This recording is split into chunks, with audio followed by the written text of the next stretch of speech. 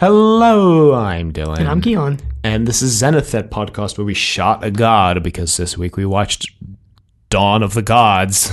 By James Follett. Directed by Desmond McCarthy. And aired on January 28th, 1980. It's the first writing credit from James Follett. One of only two. What else did he do? Something in the future that I didn't see. All right. I just saw that this was his first story, and I just saw that it was one of two. So that's cool. Kind of fun. It was good. He did a great job in it. He did. I agree. In relation to Doctor Who, where are we airing this week? Once again, I think we're right after when Shada would have finished, so... Right. We're for sure in the inter-series era now. I think either last week or 2 weeks ago, I was like, man, since Doctor Who's not airing at this time, we should look up some other shows that were airing out at the time. And like I do every single week, I forgot that we talk about this. So I didn't look anything up.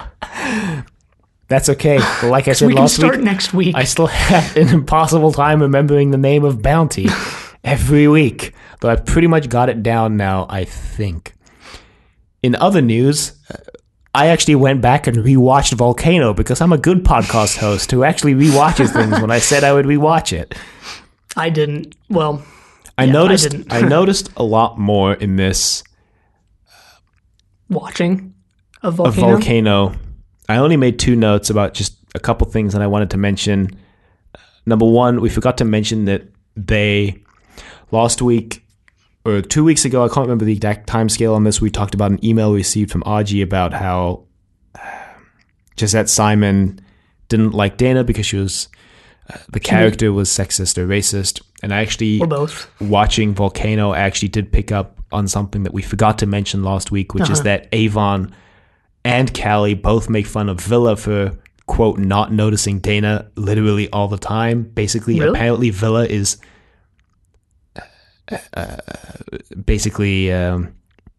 leering at Dana is the implication there. Really? Huh. Yeah, I don't think we picked up on that at all. Because Callie says something like, oh, Dana's very pretty, and Villa's like, oh, I hadn't noticed. And then as he's walking away, Avon goes, yes, Callie and I have noticed you not noticing all the time. And Villa kind of just looks at them and shrugs, which is something I just wanted to mention because it plays into that whole thing, the racist, sexist thing that is probably something we should have actually picked up on last week because I think it's actually kind of an important character moment. Yeah, I actually, now that you bring that up, I actually do remember that sequence. I think that totally went over our heads last week. It did. Yeah, my other note is Avon is cold, so I don't know what that refers to exactly, right? Yeah, so I think in this episode, Tarrant, I can really see what people mean when they say that Tarrant sort of fills this role that Blake used to fill. Avon, and I think Paul Darrow is a big part of this because I know he didn't want Avon to fill in he didn't want to step into the sort of hero side of Blake's character. Mm-hmm. Well, that's interesting because on my rewatch of Volcano, there was a moment where it was an exchange between Avon and Tarrant. It was right near the end of the episode. And all I could think was, Avon is Blake and Tarrant is Avon, because what Tarrant said to respond to Avon was exactly what Avon would say if Avon was Blake in that situation. Was it when he says, I don't trust anyone? Or it was the I don't trust anyone line, and I was like, that's exactly what Avon would say. Right.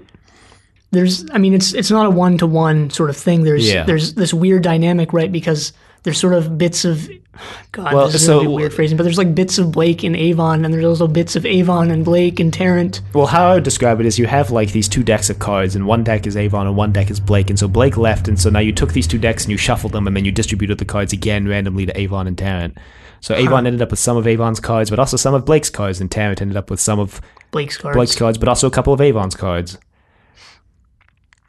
And I guess just kind of to put a capstone on Volcano, I still don't think it's great, even after rewatching it. I still kind of have a problem with them pairing Tarrant and Dana together, but I do see, I guess, kind of, last week we got an email from RG talking about how she really liked the dynamic between them, and I can see flashes or moments of it that are really fun, but moments I still of think... brilliance through the volcanic ash.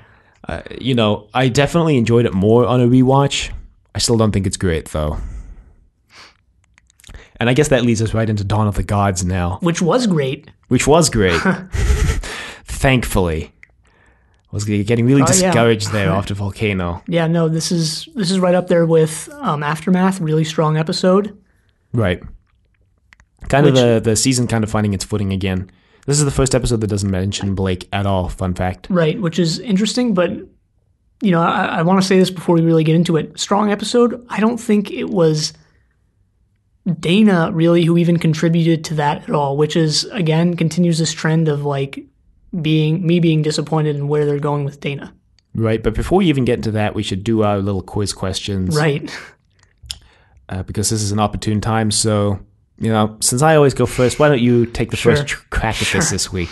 So mine is, Callie compares Thawne to two mythological creatures from Earth. What were they? A, unicorns and leprechauns. B, unicorns and dragons. C, elves and dragons. Or D, elves and unicorns. Okay. Place your bets. Make your choices now. My question is a little more silly. I went for a little more lighthearted one this week. At the start of the episode, they're playing... what appears to be a space version of Monopoly. Monopoly by Terry Nation is having a bit of a hard time, and Dana offers him to stay in Space City, which we've seen before, fun fact. What is the rent that she tells Villa she'll charge? Is it A, $2,500 a night? Is it B, $4,000 a night? Is it C, $5,000 a night? Or is it D, $7,000 a night? So place your bets now. Oh, I don't even know the answer to this one.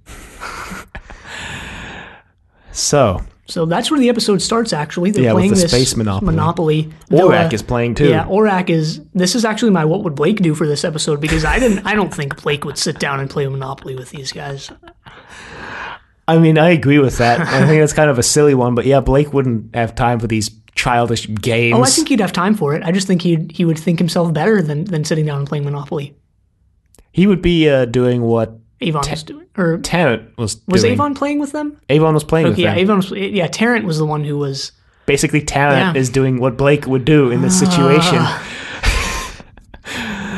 Yeah, this is where things become weird.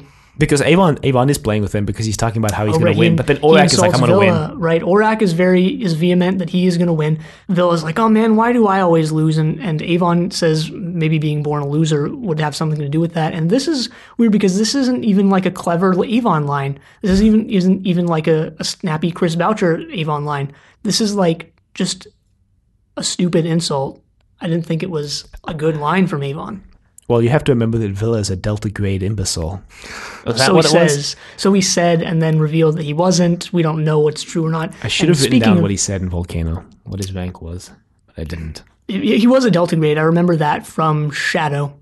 He said Delta-grade, something with an I. But something technician, right? Or in Volcano, he calls himself like a Delta-grade imbecile or a Delta-grade idiot or something like that. He says like, I'm a Delta-grade imbecile, but I'm not stupid or something like that. Yeah. Which, speaking of Shadow, this episode has some big similarities to Shadow. Yeah, one of my notes is explicitly, is this Shadow? ? Because it comes even like right at approximately the same time in the season as Shadow did in Series B. No, Shadow was a second. I wouldn't call that, because of the series are only 13 episodes each, I wouldn't call that the same position, second to fourth. But I call that roughly the same position. I call it roughly the same early season, but... Was Shadow really the second? I thought it was the third. Yeah, it was probably the third. We had it was the second. We had Redemption and then Shadow. And then Weapon. Right, it was actually the guy it was actually Kozer who called himself the whatever grade weapons technician. Yeah. That was the phrase I was talking about. Yeah, but there's a lot of parallels between this and Shadow in the beginning, because Aurak kind of goes on a power trip here and takes over the Liberator. Because the Liberator keeps getting these course deflections, and Tarrant's like, what the hell, guys? We're getting these course deflections. And Zen runs this diagnostic all the way down to the peace level. Avon's like, it's taking a long time. And then Zen's like, well, everything's working well. Well, Zen is reporting, their flight deviance or whatever. Right. And Aurak is the one who's saying, like, everything's going... Aurak is, like, loopholing his explanation of what's going on, which actually Avon and Tarrant leverage later when they're held up with those, like, truth guns or whatever. But Aurak is the one here who is like, everything's going according to plan, guys. And he's like, everything's acting normally. And then like 5 minutes later, he's like, by the way, I took control of the ship. Yeah, but later on, like Zen doesn't respond when Avon asks him to put like auxiliary thrusters on. And he's like, Zen, respond. And then Oryx's like, all of Zen's commands have to go through me now. And Avon's like, what the hell, Orak? Yeah, this brings up like the threat of Orak. Like Orak can hold them under his non-existent thumbs if he wants, really. And he doesn't and hasn't really so far. Because he sees this black hole that apparently isn't emitting any X-ray radiation, which is like fascinating to him. I'm going to go into the physics of this for a brief moment here because I think it's actually interesting. We don't actually know exactly why there's X-ray emission from suspected black holes because you can't see a black hole. In most ways that you see a black hole is from the hole it leaves in the sky because no light comes from where the black hole is. But what you can see is X-ray emission from most black holes, and typically the X-ray emission comes from interstellar gas that basically orbits around the black hole at high velocities. And the exact mechanism that causes the X-ray emission from this is speculative at best right now. But basically this orbiting gas causes these X-rays to be emitted. And that's how you can actually have X-ray emission from a black hole, because they bring this up in the episode and it's like everybody knows it's about a black hole. Black hole gravity is so big that light cannot escape a black hole. Like even light cannot escape. And basically the reason why you can have this X-ray emission from a black hole is because it's not actually coming from inside the black hole itself. It's coming from this gas that orbits around the black hole and basically spirals inward into the black hole as it's falling. So, okay, cool. That's interesting. There's actually, I listened to this interview with this, I guess, theoretical physicist, Chanda Prescott Weinstein. Mm-hmm. I don't know if you know her. I don't recognize the name. Recently. And I was, the reason why I got this on the radio, actually, the reason why this caught my ear as I was flipping through radio channels is that she was talking about the definition of science. So there's stuff from that interview that I want to pull later in this episode when we inevitably get to our emails and talk about the, science fiction and definitions and what we think about that. I don't think so. Joanna talked about it in the email this week. Okay, well, I'm still going to bring up stuff from this interview because she touches on that. But she also, in that interview, talked about stuff. She talked about black holes. She talked about stuff like dark matter and dark energy. And she was like, I'm going to try to explain this in as layman's terms as possible. And she did a good job of it. I didn't understand half of it even still, but hey, it was interesting. Black holes are weird. So yeah. She also talks about and this is something that we have actually briefly touched on, but she talks about I think the term, she used the term colored physics. She talks about the race aspect of science. And that's something I'm going to touch on later when we get to the emails probably. Because we usually have that science fictional segment at the end. Oh boy. But basically Orak wants to examine this black hole because there's no X-ray emission coming from this black hole. Right. And then Villa there's this really dramatic line from Villa where the camera zooms in on his face and he's like, we're falling into a black hole. So they're falling into the black hole. There's a really cool shot of them. It almost looks like a film negative where the Liberator is falling into the hole. Looks awesome. Yeah. It was okay. The cooler shot was the next shot when everyone's on the floor getting compressed. Oh, that actually reminded me of the Stella? No, Duel. I guess. The scene in Duel where they're being controlled by the gods on the planet. Yeah. But they're falling on the floor, they're getting compressed, they're getting screwed over by the black hole. And they survive, and Avon's like, wow, well, survive. Well, actually, during the compression. Yeah, during the compression, Avon tries to slip into a spacesuit. Not that that's going to do anything for him. You get the impression that somehow it's going to offer him more protection. That's why he's doing it, especially because during this, Tarrant tries to crawl over to him. He's like, oh, no, you don't. We're all going down together. We're all going down together, basically. But once again, not that suit would do anything. What would it do? Yeah, but they're getting compressed. Being in the suit's not going to make him get compressed any less. It's not like he can go out of the Liberator because he's still in the black hole. Yeah, but at the same time, what this is doing in the story, you get the impression that he's separating himself from them by trying to do something different. He's trying to get out of this boat. Whether what he's actually doing is going to achieve that or not is questionable. It won't. There's another moment in this where it's Tarrant does the Avon thing and the Avon does the Blake thing, where Avon is basically being a leader, and then Tarrant is like, I may have to kill you. Oh yeah, that's. And then Avon's like, if you know how the show ends, that's interesting. That's an interesting line. I mean, whether or not you know that, that's just an interesting Avon line. always used to talk about how he might kill Blake and he might take the Liberator from him. So to see Tarrant now be like, I'm going to kill you, Avon, is like, that's Tarrant doing the Avon thing to Avon's Blake. Right. Like I said, Tarrant got some of Avon's cards and Avon got some of Blake's cards. I wonder if there are any Blake 7 collectible card decks. Oh, no. Would be easier to import than a freaking Blu-ray set. Still mad. They should release this Monopoly game as well. God, no. Why not? Blake 7 Monopoly? Why not? Monopoly sucks. That's why not. Monopoly is scum class board game. Oh, just because it takes too long. Oh, there's a lot more problems than that in Monopoly. No. Monopoly is how you destroy relationships. Yeah, well, the whole point of Monopoly is to show you that monopolies are bad, but no one seems to get that from Monopoly. Well, no, that's the predecessor to Monopoly, and like, look, the rhetoric of the game actually, the intentionality actually of the game doesn't have anything to do with the game itself. But we're gonna have to like set that aside for now because there's so much we could even talk about that in terms of like one literary theory, game theory, and stuff like that. But I'm not gonna get into it. Look, my point is Monopoly sucks. Okay, it just sucks. Once you've played like other more well-developed board games, you can never go back to Monopoly. Well, all right. I don't play board games anyway, so they're called board games for a reason. Haha.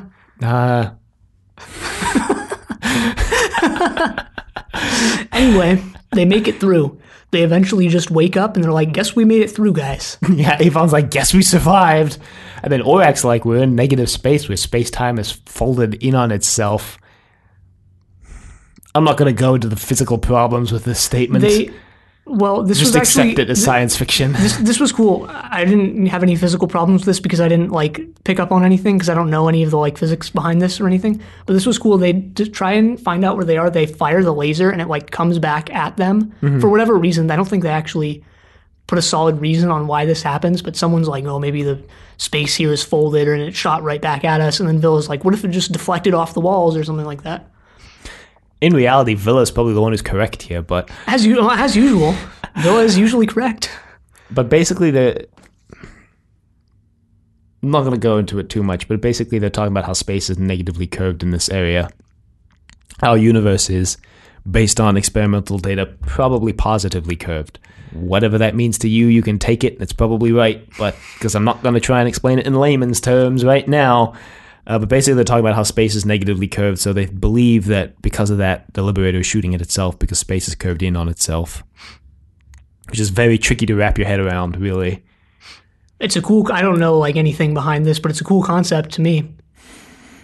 It's pretty nifty. Negatively curved space generally implies that for example, if our universe was negatively curved, it tends to, when you work out the math, and the math is very complicated and confusing, tends to imply that the universe is going to collapse in on itself at some point. Yeah, that's another cool concept. This is something we've been touching on for a couple weeks and probably will touch on later in this episode, but that's a cool thing. It's science fiction stories, and I'm still hesitant to use that term for reasons I've gone into in detail, but I'll just use it anyway. Science fiction stories are like, they're able to do that. They're able to take these things from the sciences, whether that's physics or something else, and like do something really cool with it. You know, a writer might say like, "Oh, what if like this happened? What if you take this and like put it in the story like this and thematize it like this and did something cool like this?" And I know those are vague terms, but there's so much you can do with these ideas. Right. But anyway, they don't actually ever put like a solid cap or tell you why this happens, but maybe it's just that thing firing back at them. Maybe it's not the Liberator. Yeah, that's the other thing. But it fired back at the exact same energy, which is why they suspect it might be the Liberator. Anyway, they decide to basically draw straws to decide who's going to go outside and find out what's out there. They don't draw straws. They just and by draw straws, they all go, "Okay, Villa, it's going to be you." And he's like, "What?" Like, it would have to be someone with impeccable lock-picking skills. Villa's like, "Oh, no, not me. I'm not stepping one foot outside there." And there's this funny, like, sort of fade-out transition to him wearing the spacesuit. He's like, depressurizing now, opening the hatch now. The spacesuit is really well designed. Yeah, it looks kind of steampunky in my opinion. Yeah, it does. And steampunk is not a thing that like really existed in any sort of tangible form in 1980, but it does look kind of steampunk. And I was listening to Blake 7 in Character recently. One of their recent episodes, I'm not sure, it might be their most recent one. Mm-hmm. I'm not sure, depending on when this may longer goes be. Yeah, it might no longer most be. recent. Yeah. By the time this comes out. It was about Federation troopers, And they mostly go into detail about the costumes because they're cosplayers, I think, or they make props from the show and costumes from the show. At least the two hosts of that show. So they definitely go into a lot of detail about how the Federation troopers' outfits were made for the different series because they actually do look different between the different series, which isn't something that I really picked up on too much. I mean, I think I knew in the back of my mind that the costumes were different, but they like pick apart the different details and stuff. And because, they were saying like, back in the late 70s, early 80s, if you wanted to, this word wasn't around back then, but cosplays, these characters, what you had was like the few press release photos that they had, and you had to sort of make out like, what are these people wearing, and how once I figure out what they're wearing, can I make that myself? Well, I mean, the great thing about Blake 7 is that the budget is so low, the answer is probably yes, you could make this yourself at home. But they were also talking about, and this is sort of getting away from what I wanted to bring up in this, but I'll mention it anyway because it's interesting, but what they were talking about is that a lot of this stuff, because a lot of this stuff was just made from them going to like stores and picking out like a literal just belt from a clothes store or something, is that you can't make a lot of these costumes in the exact same way anymore. You can't just go to a store, because the example they mentioned was a reversible colored belt for men, like a black that's belt on the man's belt. Well, I have one too, but apparently they can't find one. But men's reversible belt is black on one side and brown on the other. And they were like, man, you don't really find those anymore. So that's like something that really dates the ability to make these costumes on like the same kind of budget. Just come to America, honestly. You can find those everywhere. But anyway, why I wanted to bring that up is they were like going into detail about what, the different pieces of the costume and stuff, and really made me appreciate the costuming on Blake 7 more than I ever have. Because it isn't, there's a lot of like janky stuff on the show, and I'm not going to beat around the bush in terms of that. But like a lot of it, it's really intricately made. Whether budget aside, it's like it's cool how they achieved a lot of this stuff. No, I agree. And this spacesuit is a great example of it. So, Villa, this is my what would Blake moment do before we continue with that. I was trying to remember what I was going to say about this. Basically, in my opinion, I think Blake, being the natural born and charismatic and rather bossy leader he is, would have gone out of the airlock himself. He would have been like, "No, y'all stay here. This is my space to explore." I think in this case, Blake would have taken someone with him. He would have gone himself, but not alone. Probably. Blake always seemed to drag Jenna into his rather foolhardy adventures, and then let's not beat around the bush here either. This is a very foolhardy venture, sending someone out into negatively curved space that they have no idea what's going on. Orak is basically being a little POS over there in the corner, basically being like, gotta do all this studying. Orak is also still mad that they cut off the Monopoly game short. Because he thought he was gonna win. But anyway, They tell Villa to use his delicate, skillful touch to open the hatch because he has a little trouble. And he's like, he just kicks it open. And he's like, I used my delicate, skillful foot. Liked that line. Is this the same hatch that we saw in The Way Back? The Spacefall, sorry? Because that was the airlock in Spacefall. I don't think so, because when you get maybe I'm misremembering, but if I remember correctly, in Spacefall, you get the impression that when they go through that airlock, they're either in the bridge, which probably isn't true, or they're very near the bridge, which I thought they were very near the bridge. Yeah. It looked like, and I think this is a behind-the-scenes thing, because they hadn't finished the Liberator set in The Way Back and Spacefall. Yeah. That was probably the only thing they had of the Liberator done, or done enough to put on camera. Right. So they're like, well, we have to give off the impression that this airlock goes straight into the bridge because that's all we can do. Yeah. So they didn't have any of the corridors that they do now. They didn't even have the bridge back then either. The bridge was still in a questionable state in that episode even, as was the tube connecting the two ships, which reminds me of the extremely similarly low budget way that they filmed something in this story, but we're going to get there in just a second. But Villa basically falls and is hanging onto the edge of the Liberator, and then he lets go, and there's just a floor there. He lets go. He's like, it looks bottomless. I can't tell how far the drop would be. And they're like, well, drop something and see how far it falls. And he drops a flashlight, and it only falls about 2-3 feet. 3 feet.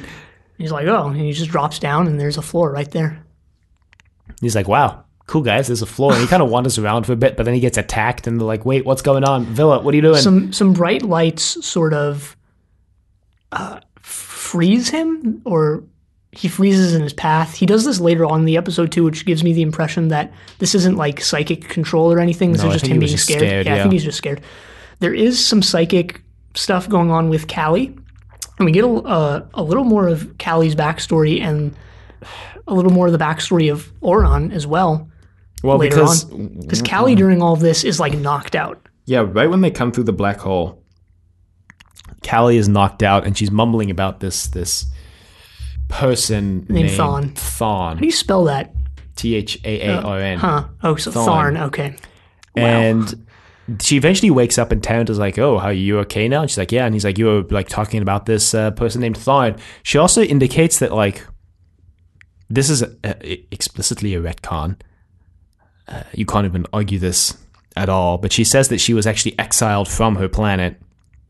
But it's not a retcon necessarily, but it just means she was lying earlier. She indicates that she was exiled from a planet, but when she was introduced, she said that she was on a self-imposed exile for failing in her mission, if you'll remember. Right.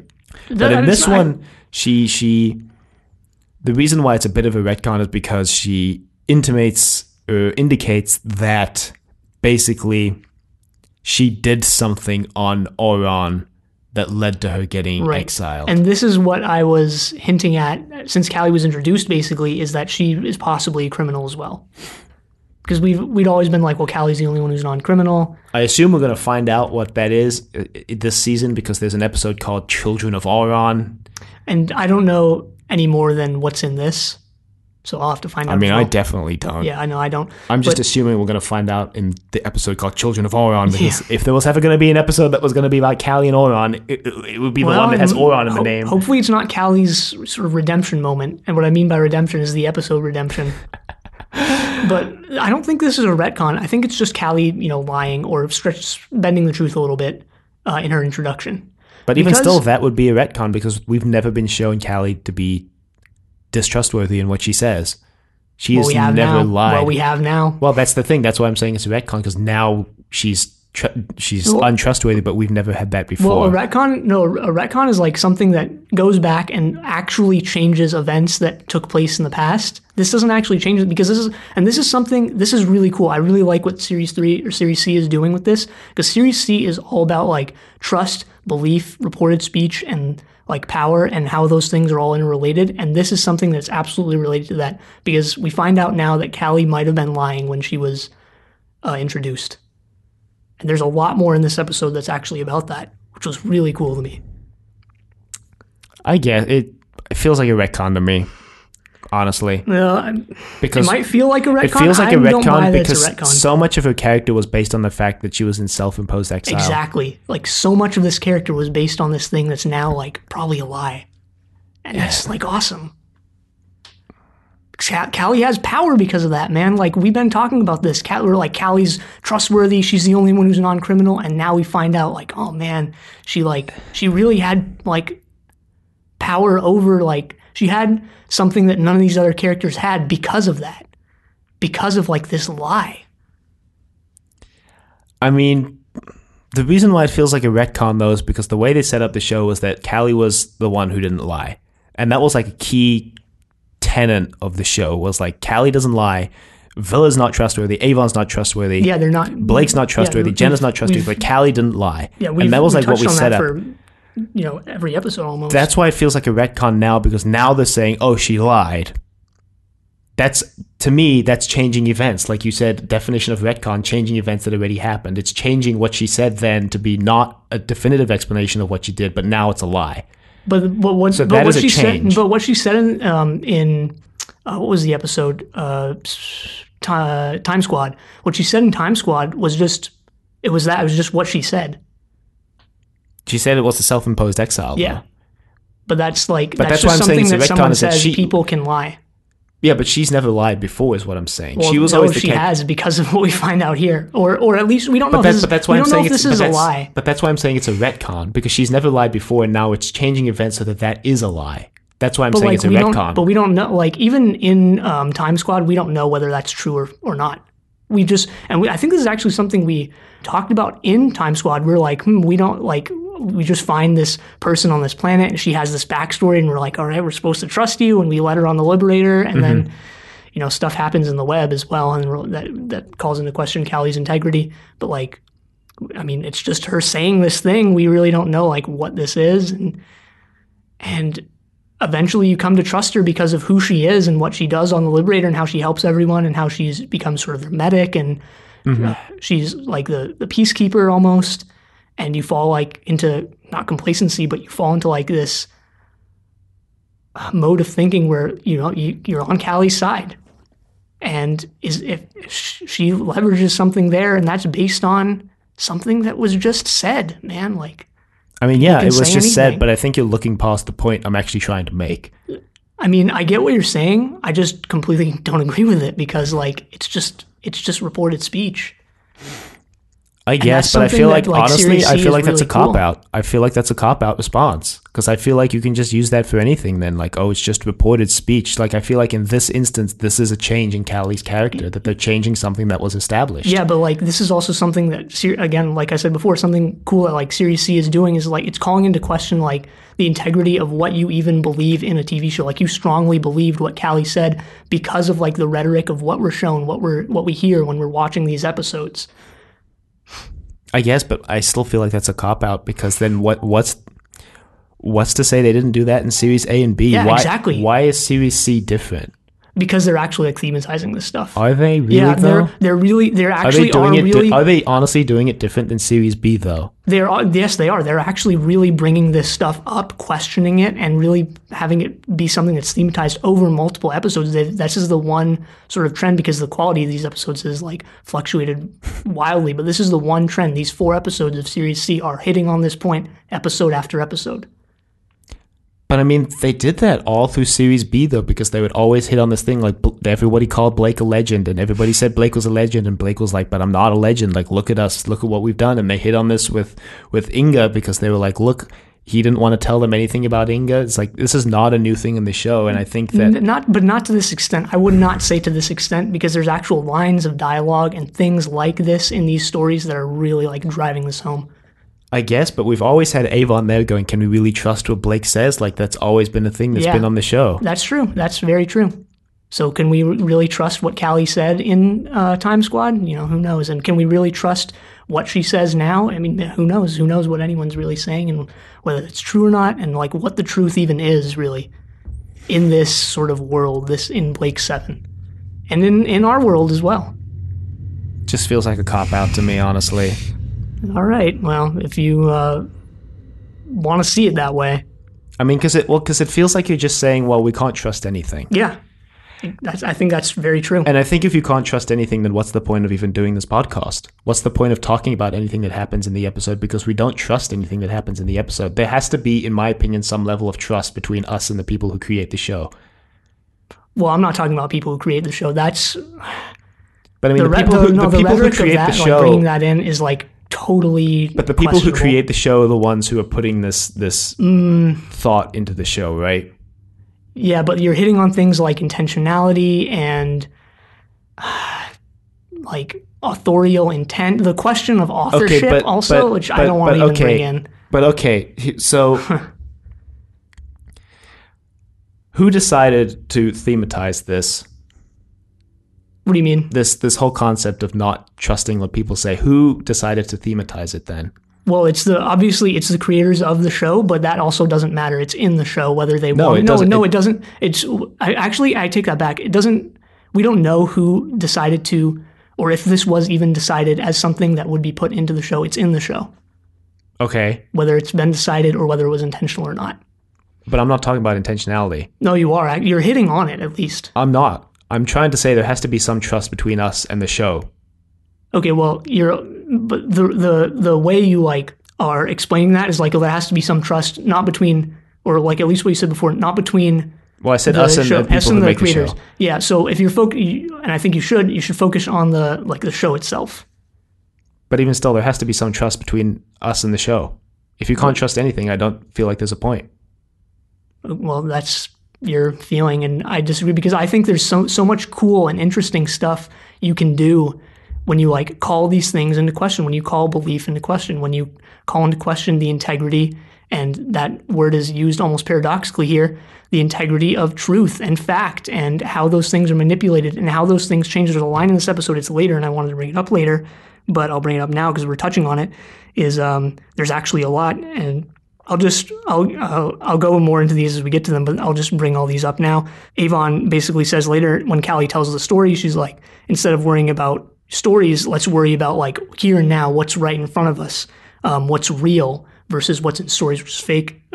There's a line later also from Avon, propaganda that we found useful when people were like, the Liberator is an indestructible ship, and he's like, "That was just propaganda that we found useful." Later, there's this scene with Callie and what's his name, Tharn. Later on, that was his name, right? Tharn. Later on, where she's laying down in that like fur bed or whatever. That scene like really brings into question like trust as like a method to power. She's like, "I can't trust you, and I can't shoot you unless I can see you." And that's a little bit later in that scene actually. And how Tharn uses like trust to leverage power. I don't know. It frankly just seems like a really cynical way to see everything. Because it feels like, how can you have character development if you can't trust what people say? How can you have any sort of development if you don't trust anything at all? Well, because it sounds like, to me, what you're saying is you can't trust any spoken speech at all, which to an extent, yes, that's true. But... Well, I don't think that's necessarily the case. But like, sorry, you had more to say. Go on. Well, I was going to say, how do you have any sort of character development if you don't have some sort of trust in what is reported? Well, first of all, I want to hit on this thing of character development, and this is getting into a really long side discussion, but whatever. I want to hit on this thing of character development. I just want to say, do we need character development in anything? What is character development, and why do we look for it? Character development is what I watch for, honestly. Okay, all right, but again, these are questions I don't have answers to. I just want to put it out there for both you and like anyone listening, and really anyone, is what is character development? Why do we look for it? Why do we need it? Do we look for it? Do we need it? And also, like, this is to me, this is character development for Callie, right? Because we find out now that like it calls into question, oh, she might have been lying this whole time. She might not be the person we thought she was. But that feels like a retcon to me. Okay, well, it just feels like one. It's not. I'll say that. But I disagree with that. It is to me. But there's also this thing, like this show now is doing so many cool things with this idea of questioning truth, the nature of truth. These are essentially philosophical questions, right? These are epistemological questions, and really ontological questions as well. And like, what is truth? What's the nature of it? How do we access it? Can we access it? Does it exist? And things like that. And this show is like actually, and this is crazy, right? This show that's really sort of a cult classic now is like really touching on these things in an awesome way. This reminds me, actually, I don't want to bring up Metal Gear Solid. I kind of hate that series now. Let's not go there. Anyway, we can move on from this, but there is more to talk about in this episode with these things specifically, especially in that scene later where Tharn really like he like empowers himself by keeping himself hidden. Yeah, well, Tharn was banished according to Callie. Nobody disputes that, so I'm just going to say that's definitive truth.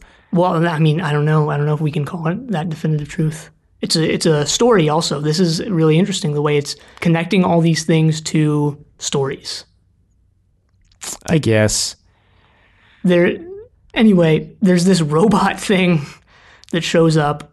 Villa is, he gets sort of a leak in his helmet. It gets a leak in his helmet, and then Tarrant goes out to retrieve him, and I thought we're going to have an alien situation here where Villa's like infected with an alien, because he stands up right when Tarrant gets to him, and then Tarrant like looks him in the eye like really weirdly, but nothing ever comes of that.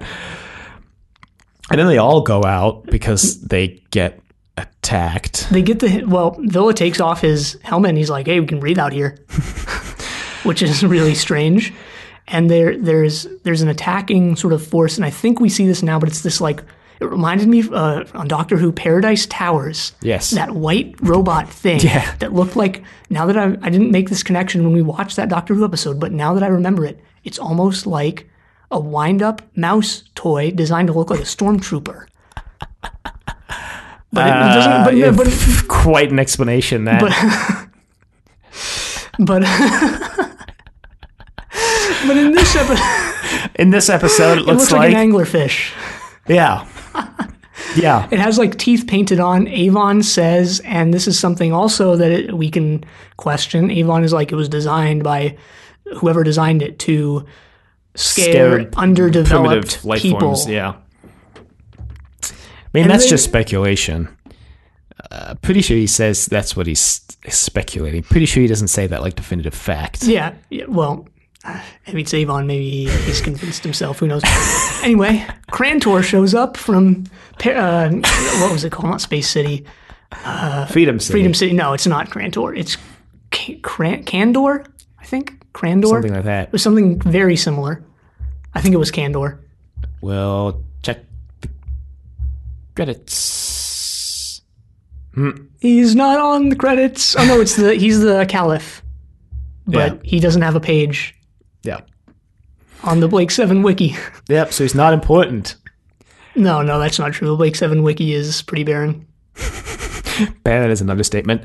They basically all get thrown in these cells, except for Callie, who Callie's gets taken to Tharn. For a while, she goes get put in the cell. I think, if I remember correctly, she's taken somewhere else, then she's brought in the cell, then she's taken somewhere else again. Because she explains backstory thing with Auron. They get thrown in the cell, and Dana didn't go with them, and she was on the ship, but then the people board the ship, and they take Dana because they think she's Callie, and she's like, no, I'm Dana. Okay, let's just talk about Dana for a minute, and let's also talk about their lie detector gun things, but let's focus on Dana.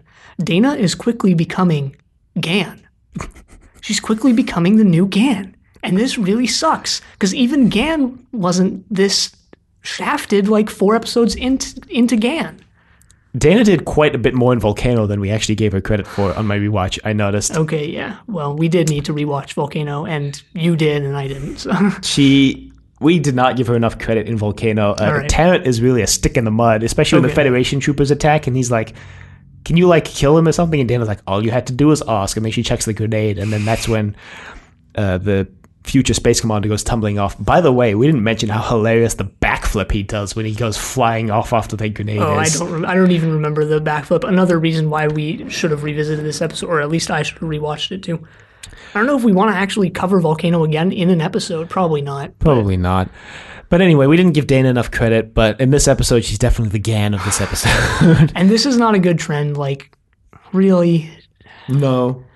Doing this to Dana, even though she was set up as a potentially interesting character. And Dana to Del Tarrant, too, if we're going to be honest. Not so much in this one. I think he had a lot more, at least, to say in this. He didn't do much in this episode, though. Callie and Villa were the real driving forces in this episode, and sure. Avon when he kind of cracks the code. It just feels like the original cast was really strong, and it feels like they've been replaced with cosplayers. Cosplay imposter. Yeah, basically, yeah. But hey, that's okay. It can still go up from here. It can still get better. Hopefully. But anyway, Dana's held at gunpoint, and they have... they sell Orak as this tiny, bald dwarf. Well, okay, they have these staves, I guess, that they can detect. I don't remember. They're like, if you lie, it'll kill you or something like that. We don't actually see these in action, I think. No. So maybe that itself is a lie. They're like, if you lie, this thing is going to go off and blow your head off. Well... Do we see We do see the guy shoot someone with it. Not necessarily in that context, but we do see him shoot someone with it. Yeah, this is an interesting thing also on this like question of truth, right? We see this thing. Honestly, I don't remember him saying it was a lie detector. Like, I didn't even remember that till you brought it up. I just thought it was just a gun that he used. They say, like, don't even try and lie because this thing will detect if you lie, and will either shoot you if that's the case, or it'll automatically go off or something like that. But, like, this also brings up this question of, like, why do we see it? Why do we believe it when we see it and not when we hear it? My interpretation of that scene was that he said he was going to shoot her if she lied, and then he believed her when she said that she didn't know who Orak was and that she's not Callie. That was my interpretation of the scene. I'm pretty sure, I'm like 99% sure it was the devices have some sort of lie detector, because there's this scene later, actually this is right now, when they're walking out of the room, where Dana says that, I forget the line, it's like nobody knows exactly what Orak has up his sleeves, or like Orak doesn't have arms or something like that. Yeah. Or something along those lines, some like little loophole, because I think Orak is humanoid or something like that. Well, Terran's like, oh, he's like yay tall, which is how tall Orak's wheelie cart is. Yep. And there's this part of that scene And where they said this he doesn't guy- have hair, I think it was what yeah, it was. that was what it was.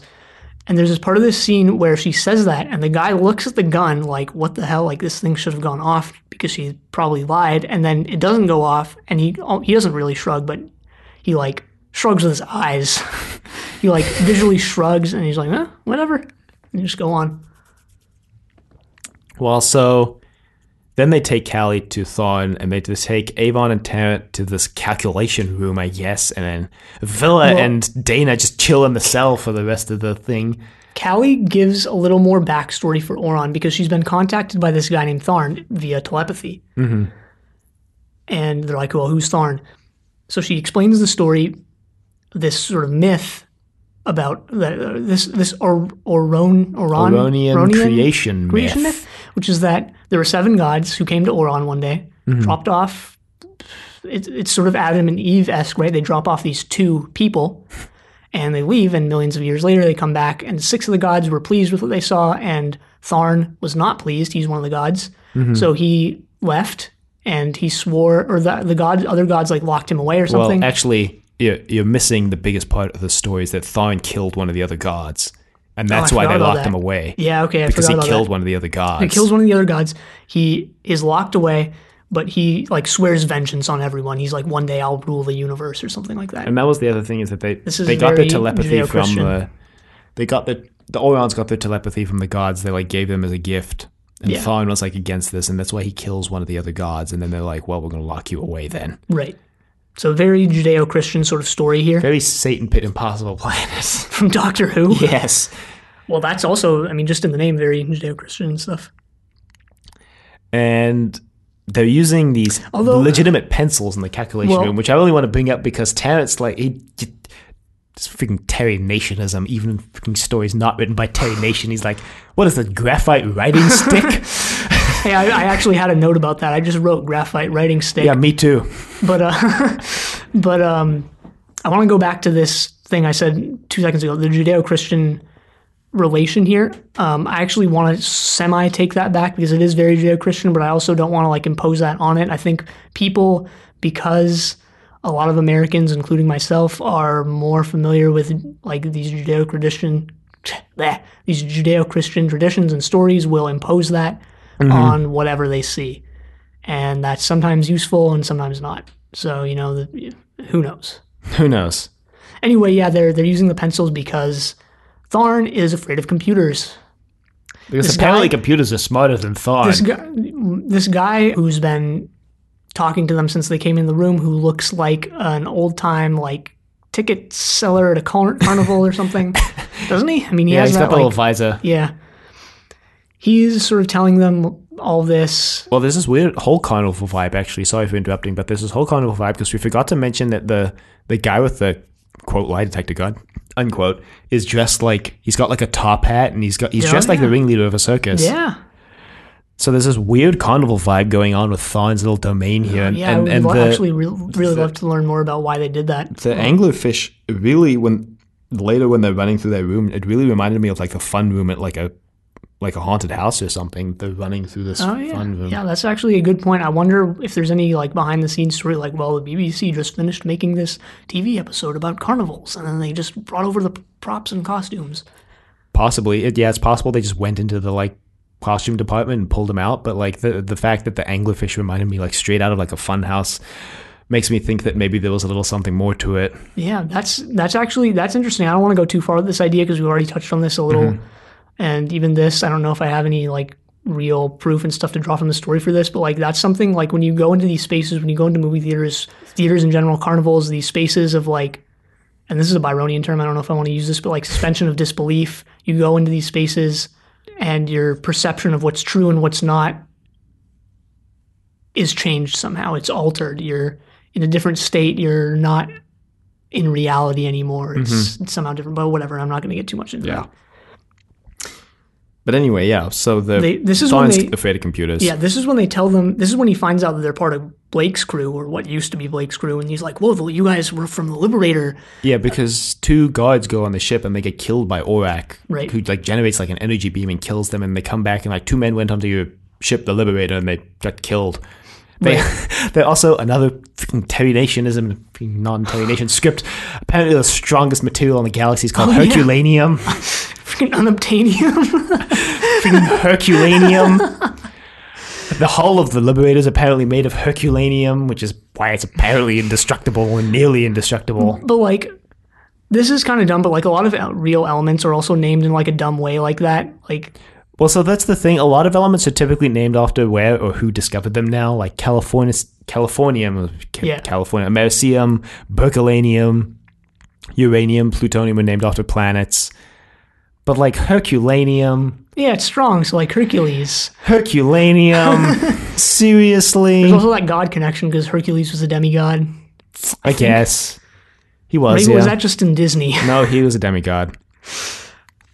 Anyway, this is when Avon goes, when they find out they're from the Liberator, this is when Avon goes like, yeah, that propaganda was useful, when he's like, the Liberator is an indestructible ship that can do anything. I mean, okay, but pause. The Liberator basically is indestructible. Yeah, that's true. Avon kind of plays The only off. time we've seen the Liberator not be indestructible is when that exact copy of the Liberator gets blown up. And that's by the system as well. Yeah. So maybe Avon's statement here is the real propaganda when you think about it. Maybe because there's that saying, right? If you're weak, pretend to be strong, and if you're strong, pretend to be weak. Maybe, but I don't want to go too much into it No, because I I already don't know either. what happens to the Liberator, so... Oh, you do? Yeah. Oh, yeah, I do too. I've been trying to keep that a secret, but if you already know... Anyway, so Avon basically comes up with this plan where, like, if we turn off the energy dampers, then, like, we can escape. There's like 10 or 15 minutes left in the episode at this point. There's like not much time to pull off this plan. Yeah, and it works completely. It works. There's some confusion. I think there's some blasts of steam or whatever in this room because we're only really shown one room of this supposedly or probably massive compound. Yeah, Callie basically is like, yeah, I'll join you, but I don't know if I'm making this decision of my own choice, so can you, like, turn off the energy dampers so that I know I'm making this decision of my own choice? Because the energy dampers make it so that the guns don't work. Anyway, we immediately get a segment. It's called, does Avon hold it like a 6-shooter this episode? The answer is yes. Really? I didn't notice it. Yeah, he does. He, like, spins around real quick like a Western sharpshooter, too. It's, I completely missed that, I guess. it's like all I look for in the episodes now is, does Avon play this off like a space Western? In some ways, it might be, but there's... Does Paul Dara play it like a space Western, Yeah. I mean? There's, who knows, maybe Avon, the character himself, is a big Western fan. There's...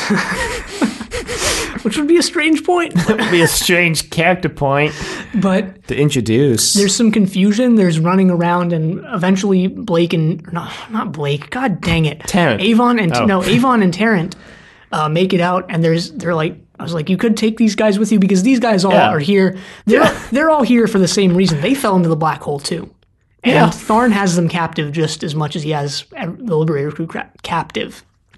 Could take them with them. Yeah, this really baffled me, actually, because the guy's just like, tell my family I love them, and Avon's like, will do, bye. And I'm like, what? You can just go. What? We didn't mention that Tharn wants the Liberator's parts. That's why it's there. He wants the Herculanium. We forgot to mention we that did they mention found that. another piece of another ship, and Zen analyzed it, and was like, it's basically from like a B-class freighter, or whatever he says, freighter. Oh man, they rank he's the like- freighters too. It's and a then he's like- B-class freighter. But all the Herculanium has been drained out of it by some process that I don't know, and the other thing is a piece of it. Hercudranium. Oh god. He's like, this other piece is like a meteor, but also all the Herculanium's been drained, and then that's why also they start panicking on the Liberator at the start, because they know that the hull is made of Herculanium, and so that's why they're there. Right. So they basically all make it back to the Liberator except Callie. She has a little more to deal with. Callie is in this room. This actually looks really cool. I don't know why I thought this looked so cool because it's literally just a dark room with a pedestal in it. But she's sitting on this pedestal. It looks like it has almost like a animal skin type thing on it. Sitting on this pedestal, and what you said before is the exchange. She is like, I need to see you to trust you, and which is interesting because so far all of Tharn's power, especially once you see him and once you see what he looks like, how he's this sort of, I mean, He looks like Kiadi Mundi. but not nearly as tall. He's a very he's like he's really short, and he doesn't look powerful really, truly in the slightest. And this is interesting because his power so far was derived from his ability to stay hidden, him keeping himself hidden, his people's inability to witness him. Basically, I don't want to go too far with this, but we don't actually know that this is Tharn's true form. It's entirely possible he's just projecting something for Callie to look at. And that's true. We also don't know whether or not this is Tharn, the one from the story. But this is also interesting because this form is like Callie then like throws a wrench in this plan. She's like, well, in order to trust you, I need to see you. Mm-hmm. And it really brings up like where do we get trust from? Like this is something we were talking about before. Can we trust what we hear, or do we have to see it to believe it? Mm-hmm. Or do we have to see it to trust it? Well, what's the difference between trust and belief? How do I really don't know. But like that's not something I want to get into because I don't. No, it's like that's like a philosophical and also linguistic in some way question. But like, why do we see it why do we believe it when we see it and not when we hear it? And I don't know. Probably whether that's even a valid question, but probably because sight is a sense we use more often. Yep, and sight is very, very valued in Indo-European languages, and especially Western European languages, like the Germanic languages, like English. Sight is very, very valued in those languages. Sight's valued in actually every human language. I think everybody values sight because sight. That's the thing. Sight is almost required for human survival. Yep. Which is why it was always like, if you see it, then you got to believe it, because if you see a mammoth charging towards you and you don't believe that mammoth's charging towards you, then you're going to see the mammoth before you hear it, because that's a whole physics thing, light, sound, traveling. Right, and this also brings up like this linguistic concept that people have been touching on for hundreds and hundreds of years and no one, I think, has really said it better and more summarily than Addie Bundren from As I Lay Dying, one of my favorite books, and so I keep bringing it up. But the words only get in the way. These things are all only concepts. You bring up this example, and I think it's a good example in terms of if you want to survive and if you want to stay alive in a prehistoric time where there are mammoths. Like if you see a mammoth charging at you, you can get out of the way. You can get out of the freaking way, or else you're going to die. But like the mammoth itself is just, it's a word, and definitions of words aren't like imposed, they're like inscribed. Meaning is made like when you use a word, not like it's not like already in the word itself. So like the mammoth even itself is just a concept. And this is one line of thinking. I mean, I don't walk around saying like the door is just a concept and I walk right into the door. but like even just saying that is paradoxical, because you can't describe like the concept of the door. And this is also touches on like almost Jungian, like collective unconscious type stuff. And I don't want to get too much into this, but like, I don't know, man. It's confusing and it's interesting. Yeah. I don't know. I think the whole point is that we don't know if this is Tharn's true form. And if it's not, it's entirely possible he projects himself as a smaller person because that makes him seem more powerful.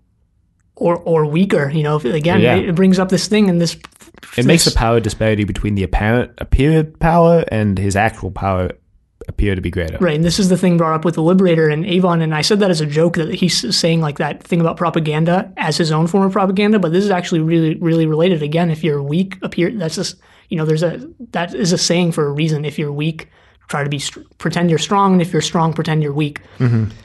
But I really like this scene because of how it actually calls into question like these things that we so take for granted and that we so believe. It's really cool, but Callie, we're left with this sort of cliffhangerish thing where we don't know if Callie shot him. Later on, we find out, quote unquote, that she didn't. We forgot to talk about Tharn's plan, which is he basically wants to build this gravity machine that can control gravity, which will allow him to invert the space he's in so that he can go back to regular space and escape his prison, basically. And he also says whoever controls gravity controls the universe. Which is true. Just from a physical standpoint.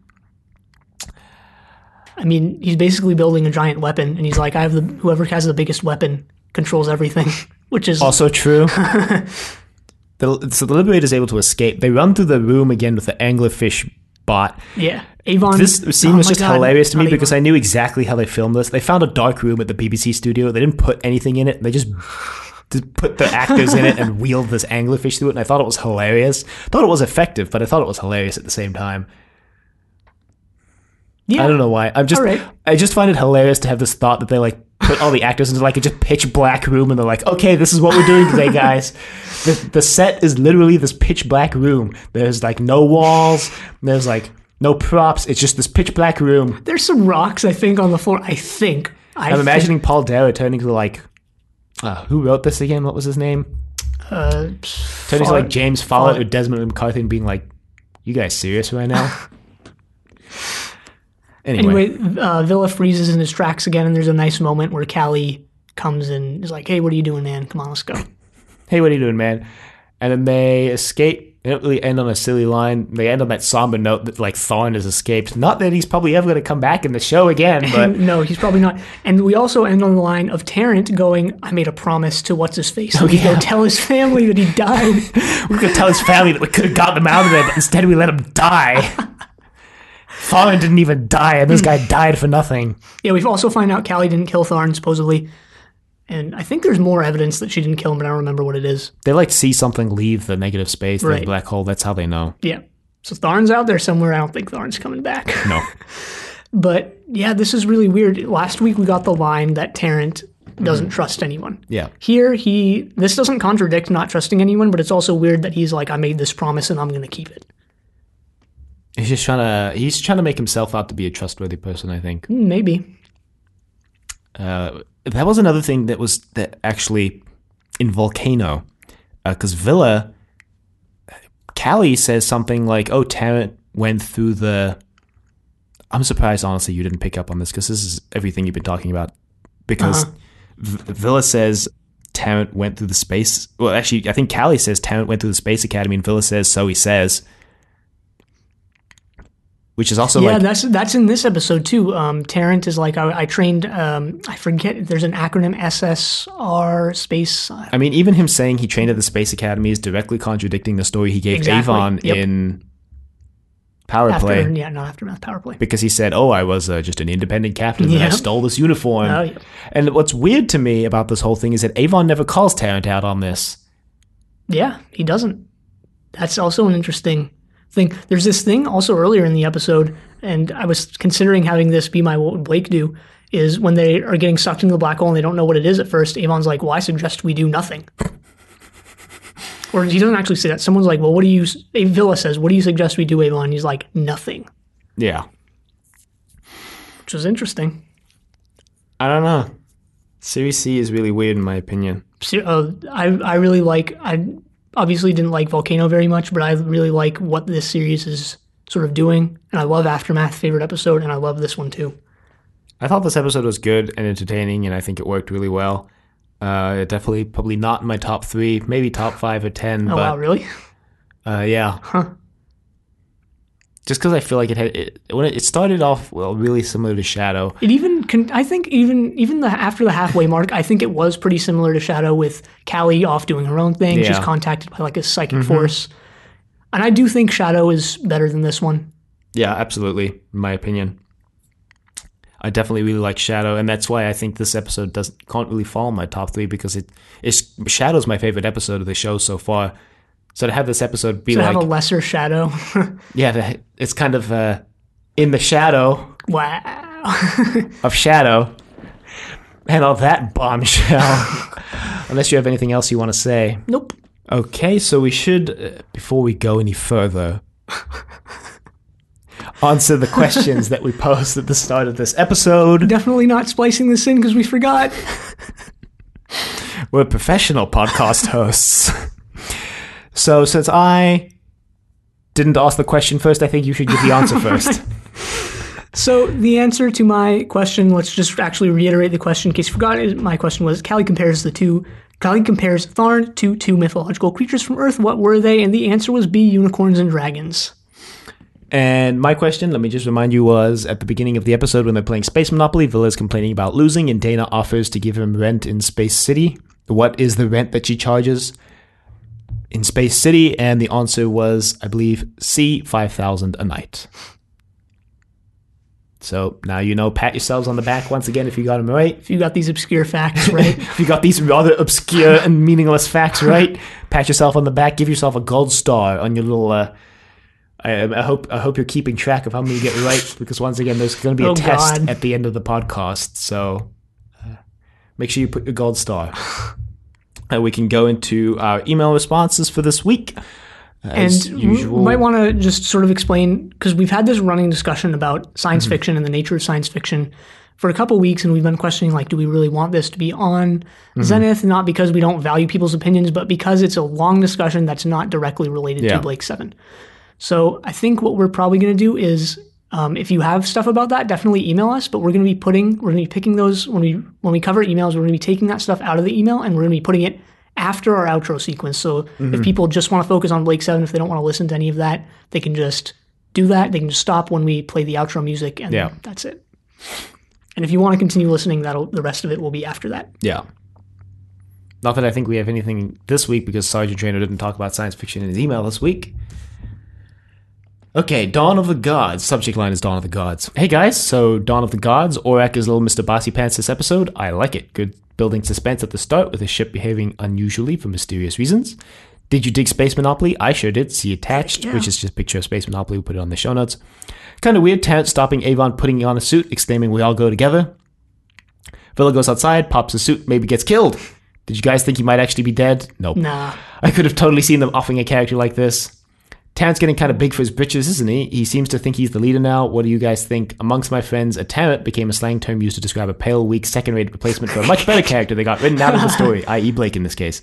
Tarrant sure does feel like a bargain basement Blake, doesn't he? Can you guys think of any Tarrants from other shows or stories out there where better characters got replaced with weaker ones?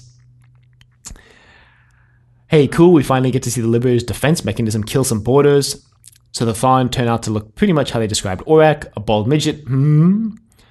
Villa, I'm in hell, and it's full of Avons. I forgot about that line. I thought it was really fun. Awesome. Pretty good this week, IMO, but certainly has some weak points, particularly towards the end. I'll give it 5.5 out of 7. Sergeant Drano, Station 7, the door. I was thinking of Terrence and other episodes.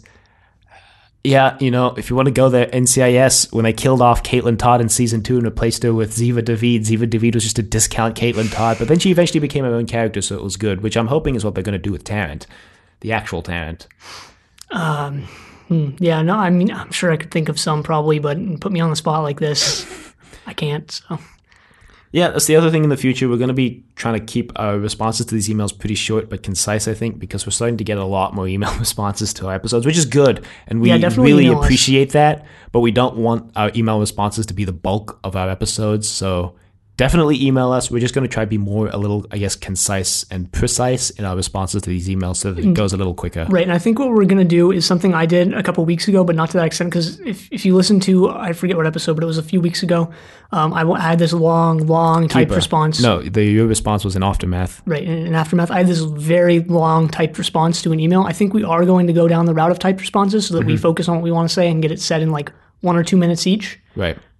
They won't be as long as the one that I had. And I think we're going to try to figure out some way to put them on the website. I haven't quite figured that out yet. I know I keep saying I'm going to, but I haven't quite figured it out yet. And when I do, you all know, because it'll be on the website. So that's the only email we got this week, or at least as of the recording this episode. We may get more between now and when the episode goes out. But, yeah, I'm hoping that Tarrant develops into his own character in some way. That's really my main response to this email. We get to see the Liberators' defense mechanism kill some borders. Really makes you wonder why they haven't used that before, i.e. in, like, Aftermath. But anyway, that's kind of a retcon. I'll be looking forward to seeing, like, where Tarrant goes and where Dana goes too. But Dana so far is not promising the way they're actually achieving her character on the show. Right. But like I said, in Volcano, I really don't think we gave her enough credit. After rewatching it, I think she did a lot more, but I really do feel like in this episode, she was definitely a Gan. Yep. I guess that's just going to be our slang term for a character who doesn't do much in an episode. Yeah. That's already stuck. That stuck when Gan was still on the show. Yeah, which is really sad. You bring up one more really interesting thing that Tharn looks like how they describe Aurak, which is actually really cool and not something that I thought about. Mm-hmm. And yeah, that's like trippy, man. Like, I don't really think that has anything particular to say about anything, though. I think that's just almost a coincidence. Well, who knows, man? I don't know. I mean, it's not something I really thought about. Yeah. Interesting. He also reminds me of the guy in the vat in The Web, almost. Oh, yeah. That was another old story. dude. Yeah, that guy had a name, but I forgot what it was. That was all another had story names. that was almost doing the same thing. That's really interesting. Well, I don't have anything to say on that. No, I don't I either. really don't think it is saying anything. But anyway, if you would like to email us, you can reach us at thedoctor@decorativvegetable.com. Questions, comments, concerns, angry rants, love letters, your thoughts on Dawn of the Gods. I believe next week, let me double check yeah, this. we have Next week is something- Harvest of Kairos, Yep. which we are planning to do with Making Blake 7, if you've forgotten. Which means we are going to be the world premiere of Making Blake 7's voice and Heck first yeah. name. I'm hyped. So, If he decides to go by his first name, if he decides to go by his first name and not by Making Blake 7, right. we shall see. No, I'm shall see. hyped. I'm Excited hyped. for It's going to be exciting, I think.